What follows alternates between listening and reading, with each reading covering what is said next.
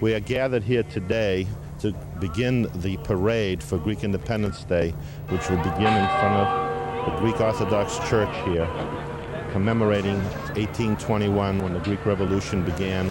Church which made the Hellenic nation survive under the yoke, under the Ottoman, the Turkish yoke, and it was the Orthodox Church which supported human rights throughout the Turkish occupation.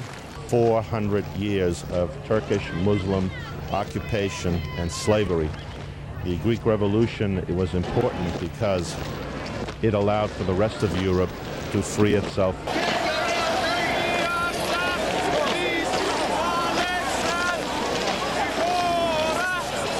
Macedonia has been Greek for 3,000 years. Alexander the Great, in the history books, everybody knows internationally that was a Greek man. So many Greek people have sacrificed for the United States.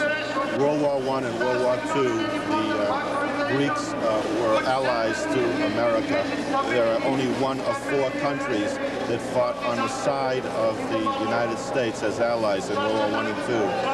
Turkey, of course, was on the side of the Germans in World War I and II, and the Greeks have a sense of betrayal, especially as it relates to Turkey and the invasion of Turkey on the island of Cyprus in July of 1974. I'm here representing the United States, and I am accredited as ambassador to the Republic of Cyprus. The Republic of Cyprus is essentially the Greek Cypriot portion of the island, and that Republic of Cyprus is recognized by all of the members of the United Nations with the exception of Turkey. Turkey has recognized a government which has been established in the north and is called the Turkish Federated State of Cyprus. No other ambassador is resident there except the Turkish ambassador.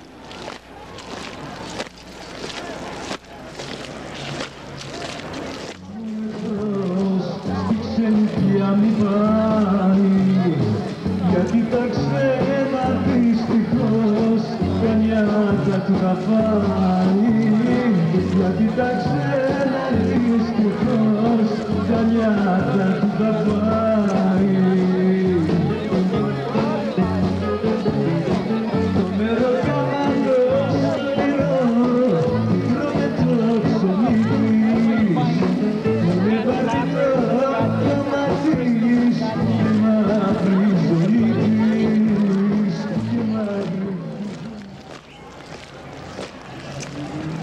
So Greek Independence Day is a struggle and a commemoration year after year to commemorate the struggle, the fighting, to remember the freedom for Greece and for the free world, whereby Greece maintained its Christian Orthodox religion and its language and did not submit.